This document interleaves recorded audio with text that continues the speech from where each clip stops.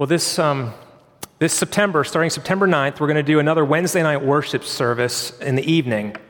And we're going to do an 8-week series, and we're going to focus on testimonies and hearing what God is doing in the lives of fellow church members. And hopefully we'll be able to encourage one another through that. But as I was thinking about that upcoming series and the testimonies, I thought about part of my own story and found that it would be really helpful this morning as I preach on this text from Samuel to share a little bit about what God has done in my own life.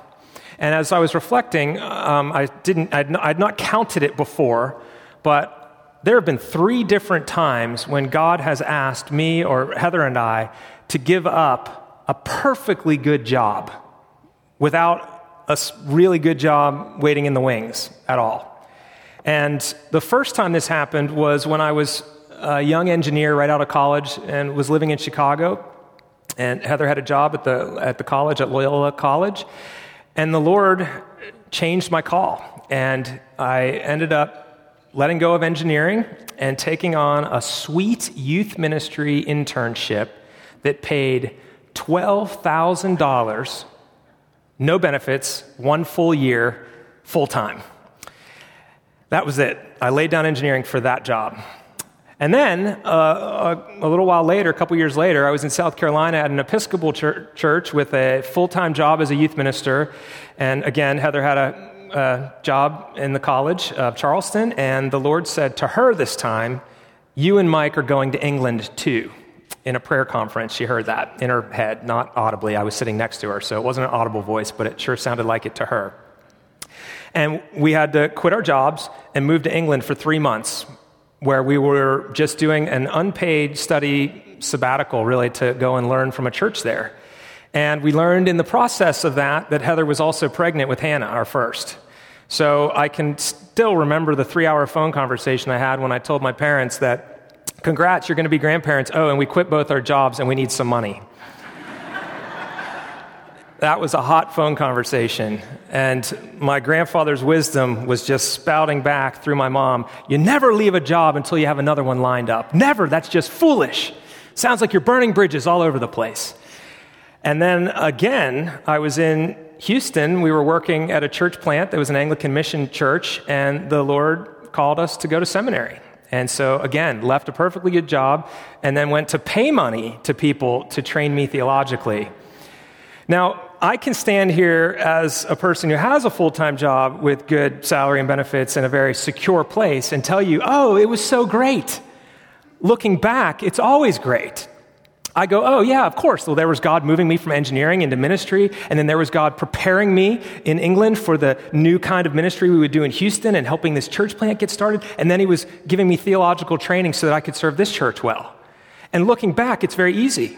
And if I could stand here now and tell myself, then none of the anxiety would have been there. But then none of the opportunity for growth would have been there as well. And here's the thing. This is the problem that we have, is we are constantly tempted to trust in things other than God, that we are looking for crutches to hold ourselves up in everywhere but God, whether it's job security, financial things, relationships, whatever it might be. We are tempted to trust in those things instead of trusting in the Lord. And God is very serious about wanting our hearts and wanting us to trust him. And the very first and great commandment is this: "I am the Lord your God. You shall have no other gods before me." And he's jealous for us. And what do? We constantly are putting things in a place of God in our lives to trust in those things. And here's the thing about learning this lesson. You never learn it in prosperity. You never learn it in wealth. You never learn it when things are going really well. To learn this lesson, those things have to be stripped away, and they don't come in times of comfort.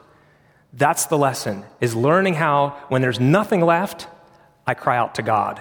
So that later when things come, I remember that place and I still cry out to God. So I think about Job. Job in chapter 1, verse 21 of the book attributed to his name. Job says, "The Lord giveth and the Lord taketh away. Blessed be the name of the Lord." And Job had to learn that lesson in a very difficult way. Not only Job, but King David had to learn that lesson in a very difficult way. There was a song written about 3,000 years ago, and it goes like this: Saul has slain his thousands, and David his tens of thousands. I hope it was a little more catchy in Hebrew, because it really is not very good in English. And that song is what they were singing, and it was a well-known song. David went out, and he was very successful in his military conquests. And as he came back in, riding on his grand horse with all of his soldiers with him, the women of the town would come out, and that was the song they were singing. Saul has slain his 1,000, but David his tens of thousands. It was so well known that later, when David is fleeing from Saul and goes over to his enemy, the Philistines, he thought they could help him. When he gets there, they go, "Isn't this David, the one they sing the song about? David has slain his tens of thousands. Those were our people he killed." And so, of course, David is in a tight spot in that situation. But that song was so well known. It was being sung not just in Israel, but in the Philistine areas as well. Now, that song is a song that would really bother Saul. If I was the king, I would say, wait a minute. I'm the one who put him in charge of that part of my military, so his success is really my success. Right? I mean, and it's sort of true, because he gave David the opportunity, and David went and was successful. So the credit should flow uphill. But not when a song comes out like that. You know, only thousands for you, Saul. But David, he's the real warrior. Tens of thousands for him. And certainly Saul's hearing that as they come back in. And it starts to really bother him. Furthermore, there's this other part of the narrative going on where God has said, "You have not been faithful. I am removing you, and I am raising up another king, one after my own heart." And Saul is beginning to put together, through the unusual success of David, that David is that one. Now let's consider some of the things that David could have been tempted to trust in, that God peels away one by one so that he is left with nothing but the Lord. He was given an honor. He got to, as a musician, he got to go into the king of the land, into his chamber, and play his instrument and sing songs that would soothe the king, who had troubled demonic influence in his life. He had a troubling spirit. An evil spirit was upon him. And when David would come in, that would calm down. What a great honor that was. I know, we have our different political opinions, but wouldn't it be interesting if you had access to the White House? And I mean behind closed doors. You could sit in there on the couch in the Oval Office and have just a chat with the president. You would see some different things about him. You would get to know him. You would be given a great honor in the land. David had that. Not only that, but he had one of the king's own daughters as his wife. Remember when he slew the giant last week? The prize was not only not paying taxes and wealth, but the king's own daughter in marriage. And so when the oldest one comes up for marriage, Saul deceives and gives her to somebody else. But then he learns that his other daughter was in love with David. And this pleased him because he sought an opportunity to hurt David. Sure, you can marry my daughter, then I'll make good on my promise, but here's the deal. You have to go and kill 100 Philistines and bring proof to me. David, who all along was saying, I'm not worthy to be in the king's family. Far be it from me to marry one of the king's daughters. He was delighted when this bride price was put out there, because then he thought, I can at least do something to prove my worthiness. So he goes off and doesn't just do 100, he gets 200 and foils the plan and ends up marrying the other daughter of Saul. And then his son, Saul's son Jonathan, becomes a best friend to David. If you've had a really, really good friend, you recognize that that is a rare thing. That is a gift from God to have a best friend. And they don't come easily. It happens maybe a couple times in life to have a really gifted, a really good friend, good friendship. He had this with Jonathan. Their hearts were knit together right from the time they met. And Jonathan, who was heir to the throne, was willing to lay down his throne because he loved David so much. So he had a good friend, a best friend, a BFF. He was also an officer. Because of these military conquests, he kept being promoted. He had a sweet job in the military, a top job. And then he had the prophet Samuel, who was the one who anointed him, who was the one who had given him wise advice. And all of these things are peeled away. First of all, it starts one time when he's there in the king's chambers singing songs to calm the king's heart. But they're at war. The king has a spear in his hand. David's sitting over in the corner playing his guitar. It was really a lyre, but it's like a kind of harp thing. And he's singing a song. And then Saul is just so overcome with jealousy and envy at this David who is going to supplant him as the king, that he takes his spear for the second time. This is the second time he's done this, and he tries to pin him to the wall with it and hurls it at him. David ducks, the spear sticks into the wall, and then it says in the end of the section we read, it says, "And Saul sought to pin David to the wall with the spear, but he eluded Saul so that he struck the spear into the wall, and David fled and escaped into the night." He goes to his house, and his daughter says, "You've got to get out of here," lowers him out through the wall, sneaks him out under the cover of darkness, and then lies when Saul says, "Why did you deceive me?" Then she betrays David and says, "David said he was going to kill me if I didn't let him go." And then Jonathan, of course, has to stay loyal to his father. He's in his presence all the time at meals. He can't just go hiding with David, so they're separated now. And then he's obviously lost his job because the military's been tasked with killing David. So he can't lead that military anymore because he's the target. And Samuel's not a good place for him either because everybody knows the prophet Samuel, so he can't hide with Samuel. Anytime he goes where Samuel is, everybody knows where they both are. So he's literally been peeled down to nothing. He's lost his honor, his wife, his best friend, his job, and his counselor. That's a good country song.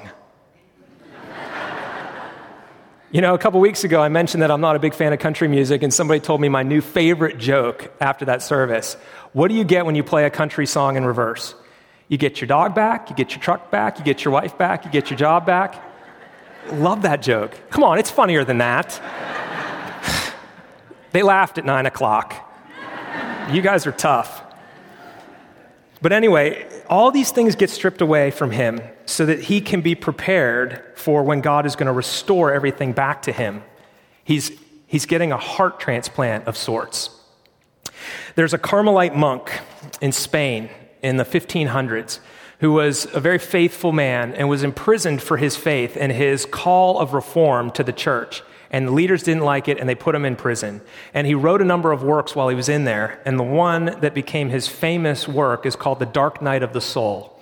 And through the trials and his faithfulness to God in those trials, he became known as St. John of the Cross. That's just what they call him, St. John of the Cross. Listen to this excerpt from The Dark Night of the Soul, because most of us know this experience, and if you don't know it yet, you will. After a soul has been converted to God, that soul is nurtured and caressed by the Holy Spirit. Like a loving mother, God cares for and comforts the infant soul by feeding it spiritual milk. Such souls find great delight in this stage. They will begin praying with great urgency and perseverance. They will engage in all kinds of religious activities because of the joy they experience in them. But there will come a time when God will bid them to grow deeper. He will remove the previous consolation from the soul in order to teach it virtue and to prevent it from developing vice. So, Soul in the City just happened. A number of kids made commitments to Christ. They had a spiritual high, and our wise staff and leaders were cautioning them, saying, there's a time coming when you won't feel like you feel right now. Will you still praise the Lord then? That's the question. What about when it's hard? Where do you turn for support? The dark night of the soul is about growing virtue in you and avoiding vice and helping you grow as someone who depends on the Lord. King David wrote some amazing psalms, and he wrote these because of the pressure that he was in. You know, this is very common in the arts as well. Some of the greatest artists, both visual arts as well as music and other things, because of some great difficulty, they were able to express an aspect of humanity that they couldn't otherwise. God wants us to learn to worship him, solely worship him. David wrote most of the Psalms in the Bible. And if you're going through a dark night of the soul, when you read the Psalms, they will be different. They will make more sense to you. When you don't have the usual securities, these things will speak to you. And I don't know if you know this about your Bible, but the translators give headings on the sections so that you can find what you're trying to read. Like, for instance, in Psalm 18, it says, "The Lord is my rock and my fortress." That's the heading. But there's an inscription below it. And the inscription is actually there in the manuscripts we have from the Hebrew. So it's included and considered part of the canon of Scripture. But it tells us something about when the psalm was written. So look at what it says in Psalm 18. It says, "To the choir master, a psalm of David, the servant of the Lord, who addressed the words of this song to the Lord on the day when the Lord rescued him from the hand of all his enemies and from the hand of Saul. So as he's fleeing Saul and God is protecting him one time after another, he begins to pray like this. I love you, O Lord, my strength. The Lord is my rock and my fortress and my deliverer, my God, my rock in whom I take refuge, my shield and the horn of my salvation, my stronghold. I can tell you my prayer life was way stronger in those 3 times when I was transitioning and didn't know where it was going to end up. Where the usual things I could lean on were gone, I prayed better. I sought the Lord. It was a spiritual revival, even though it was emotionally unnerving.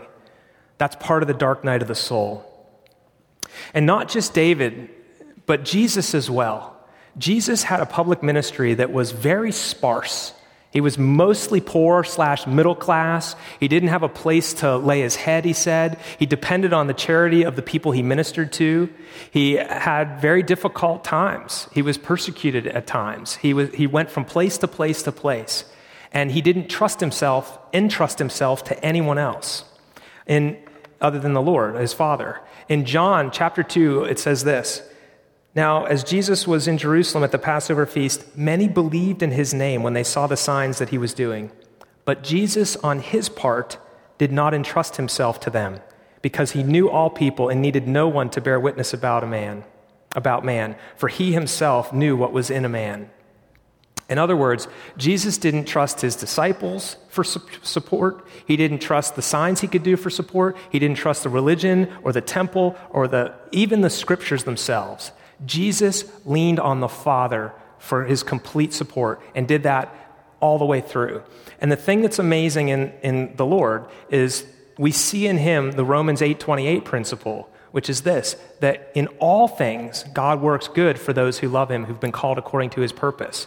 So if you look at the cross, a symbol of torture and evil, and you see Jesus living this difficult life, trusting God the whole way, God redeemed things through that cross. He took that evil and he applied it to us so that we could be forgiven. God worked a great victory in doing that. God shows us something about how he can use even the worst things to bring about good. He's trustworthy. We ought to trust him. There's much gain through these difficult times. Now, let me give you three quick things about these dark nights of the soul. The first is this. Welcome the process of the dark night of the soul when it comes. Pray the Psalms. You will pray the scriptures in a different way. Even though you don't feel his presence in these times and you think, God is smiting me, why am I failing? Why is my life falling apart? Why doesn't he seem to hear me when I pray? Here's the promise of Scripture. I will always be with you to the end of the age. I will never leave you nor forsake you. That's what God tells us. And we know his word is trustworthy because he also said, kill me, and on the 3rd day I will rise. And he did that. Therefore, all of his promises are validated. And he said, I will never leave you or forsake you, and I will give the Holy Spirit to you. So in the dark night of the soul, even though you don't feel God, he is with you and he loves you. And I can tell you this, I'm looking forward in faith that the day will come when you will look back on that tough time and you will say, I am so thankful for it.